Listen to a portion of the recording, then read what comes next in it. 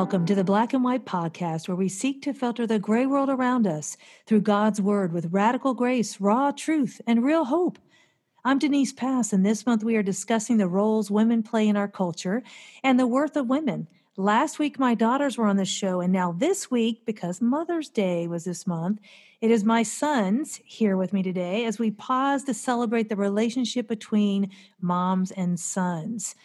And the scripture for this episode is taken from 2 Timothy 1:5. I am reminded of your sincere faith, which first lived in your grandmother Lois and in your mother Eunice, and I am persuaded now lives in you also. Boys, it's so great to have you on the show. It's great to be here, Chuck. Who is Chuck? It's good. It's good to be here. So I have to tell you, between this is going to be a different show, y'all, okay? My girls are pretty tame, and this is getting a little wild here. But I think, isn't there a book called Boys Are Wild at Heart or something? I have a book called Wild at Heart, and it's about boys, I guess. Yeah. Okay. All right. So I remember vividly when I hoped to have a son. And before my son Daniel was born, God spoke to me that I would have a son and he would play guitar. And this is legit, a true story. And then later, when I felt like I was supposed to have another son, God spoke to me again and told me my son had already been born. And I had to go get him from Russia. It was a long trip. But boys, I love you both so much. And I thank God for you. Yes, we're very thankful for you too, Mommy. Well, thank you. All right. So one of the things I felt as a mom of boys was that I wanted to have a close relationship with you. And, it seems funny, but sometimes I think moms, you feel like you're the mom, but your boys they're different. And so there's like this chasm, and I didn't want that. I wanted to be a part of your lives. And so for me, this meant home education where I could be together with you a lot, but I also wanted to be involved in different organizations with you where, you could be independent. You could be a part of baseball, Teen Pact, CYT. We did a homeschool co-op, a whole bunch of stuff, but I wanted to be a part of it. And I think sometimes we feel like, okay, it's fathers and sons and mothers and daughters. Did you ever feel that growing up? I think I saw that sort of that dynamic in culture and in other families, but I don't think I felt it that much in our family, as if there was like a great rift between the boys of the house and the girls of the house. It was just sort of like we all got along, and I don't know. It didn't really feel like there was the girly stuff, and then there was the stuff for the boys. It felt pretty even. Well, and I think, too, Abigail was a little bit more tomboyish, and so she liked doing the boy things, and she would go, and I love the boy things. Yes. So, whether it was throwing a baseball or, whatever. So I think that and then this isn't balances out. Yeah, go ahead. Yeah, and then this isn't even to, expose anything, but because I did have a lot of sisters, a lot of my toys were the male Polly Pockets that the girls didn't want. Yep. Not to say you didn't buy me boy toys, you did, but I played with those a lot as a kid. Well, I remember getting you that prize baseball bat. There was different things, and of course, you loved knives. As we all know, you love knives a little bit too much. But I don't know that we'll go here. You should tell. Yeah, we don't need to go into that. You should tell them about the story. Oh, you're gonna love this gift. And it wasn't the gift that I think he was expecting.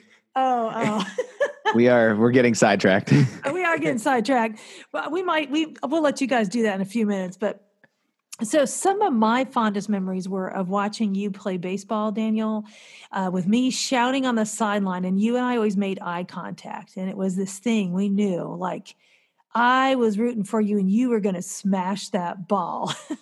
Yes. Watching you lead worship, singing, playing guitar, or being in play productions. So those are my favorite memories. Daniel, what was your fondest memory growing up, or the thing you're most thankful for in our relationship? Yeah. So this is actually kind of cool. Whenever I think about my childhood, the biggest thing that I'm thankful for, and like all my friends know this because I talk about it a lot actually, but is homeschooling. I'm so glad that I was homeschooled. I just think about how as it's literally shaped me to be the person that I am today.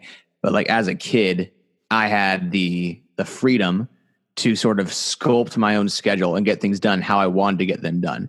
You want us to be up at a certain time in the morning, but I could choose to wake up even earlier than that and have stuff done by all my homework done by like 10 a.m. And then I could have the rest of the day to do whatever I wanted. So I think one of the biggest things I'm thankful for is the time management skills that homeschooling gave to me, honestly. And it really taught me how to work hard and how to be a good steward of what's in front of me.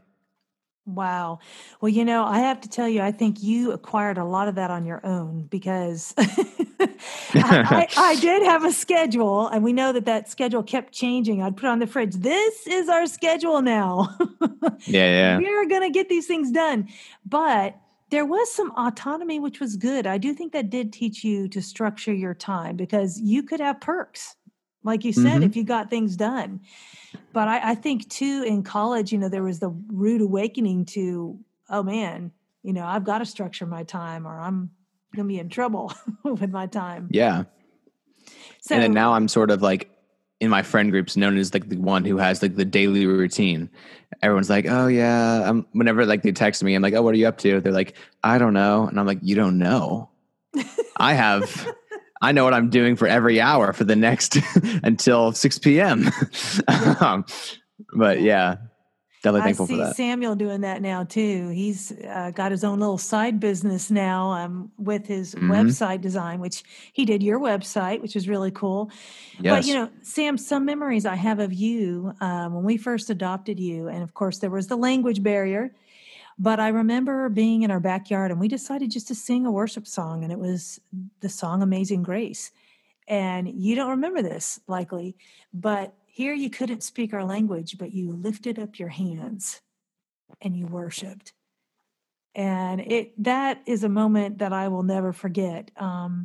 Also watching you as you orchestrated the lighting for concerts and different events with me, you took it so seriously. You're just such a consummate professional. And so those are memories that I have just watching both of you, how you both have this drive and this intensity with what God has placed on your heart. And that's been really neat for me to see. How about you, Sam? What's your fondest memory growing up, or what was the most valuable thing that you learned? Well, I guess I used to like cooking with you a lot. Doing art, I don't think you were the most person I did art with, unless it was stick figures. I bought you the supplies, yeah. And then I was like, please go, because I can't do it. Then we used to go skiing, I guess, every year. That was fun. Then recently doing Boy Scouts and then the co-op.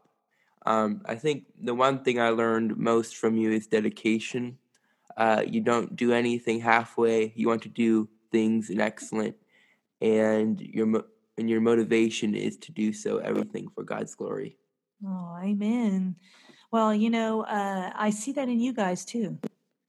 I mean, Daniel, you haven't seen Sam lately, but he's very much like you. You guys have this drive, and he goes and he even has his own staff meetings with his other guy who does business with. I know, and he's got it all planned. 3 guys. Yeah. He's growing his team. Actually, funny, ironically enough, on that note, I actually brought an assistant onto my team this last week for the YouTube channel. Wow. How cool is that? Yeah. So basically every week I give them responsibilities. It has to do with usually researching what tags to be using on the videos, researching the titles, designing some like templates and stuff for me. And then every Sunday we FaceTime and they have to propose 3 videos to me with all the tags, titles. And it's really, really cool. It's working really well. Oh, that's so awesome. And so I also have been developing my team again. So I can see where we're all like each other, aren't we? Yeah. But, well, and too, as a mom, I want to speak to those moms out there also. Wow. That my biggest desire for both of you as a mom was that you would fiercely love Jesus and live differently than this culture. And you both remember those emotional moments that I'd have when I would see worldliness creeping in and realizing I had to step in and point you guys to Christ. And it was hard, but I will cherish forever the times we all home educated together, even when it was hard. Sticking to a schedule was sometimes difficult, especially when our lives were flipped upside down. But I guess I want to speak to the moms out there with sons, that, don't be afraid to let your sons figure out their calling. I think at times I felt like I wanted to point you guys in certain directions, but then I really wanted to back off and see what God inspired in you. And that's been really neat to see as I've taken a step back. Yeah, I think that's awesome. I can especially relate to that. And I think I'm really thankful that there are times where you let me do what I thought I needed to do and just sort of gave me space to figure that out. Like I went through a bunch of seasons of, I thought I was going to be a professional baseball player for the longest time before the issues with my shoulder. And then I 100% thought it was going to be acting. Like before anything was singing, I thought I was going to be acting. And I was signing up for these websites to submit auditions. And you're just very supportive. And they're just even if you didn't think that's what I was supposed to do, you let me figure that out. And I think that's so important to have parents who allow you to figure it out for yourself, because if you're just told no all the time, you're not going to believe it for yourself until you've actually gotten to try it. And I feel like I was always given the benefit of the doubt, and I got to try things until I realized it's not what I wanted to do, instead of just being told no. That's so good. And I think, also for moms listening, I mean, there were times it was so scary because, oh, wait, am I being crazy? Like saying, sure, go for it. But when you see these skills and gifts in your kids, it's like you want them to cultivate and know for sure, because I didn't want them to regret later on saying, I wish I had tried this or that. I wanted them to try everything their heart was passionate for within reason. If it was something bad, of course, I would have been like, no. But there's a lot of freedom in calling. So, all right, I'm going to turn the tables over to you guys. Daniel, start with you. If there's something you want to ask me. I've been growing up a whole lot recently. I mean, it was one thing when I became independent and sort of moved out and lived in a couple different apartments around my college. But now I just moved states, and now I live in Nashville now. And, everything I pay for myself. And yay! Yeah. But I guess sort of as I'm becoming a young adult, it'd be interesting to see your perspective on if you could go back and redo your young adulthood, what would be something that you would have done differently or changed, or maybe what was something you could have told yourself as a young adult? Yeah. When I came to know Christ when I was 19. And so that was a huge shift from being this college student, paying for my own way in college, from age 19, living on my own and not really knowing what I wanted to do with my life. But when I came to know Christ, the world was suddenly opened up to me in a way of, well, God, what do you want me to do with my life? And I think looking back, I wish I had taken more risks. I wish I knew then what I know now. There's such a fear of man I had back then, worried about what people would think.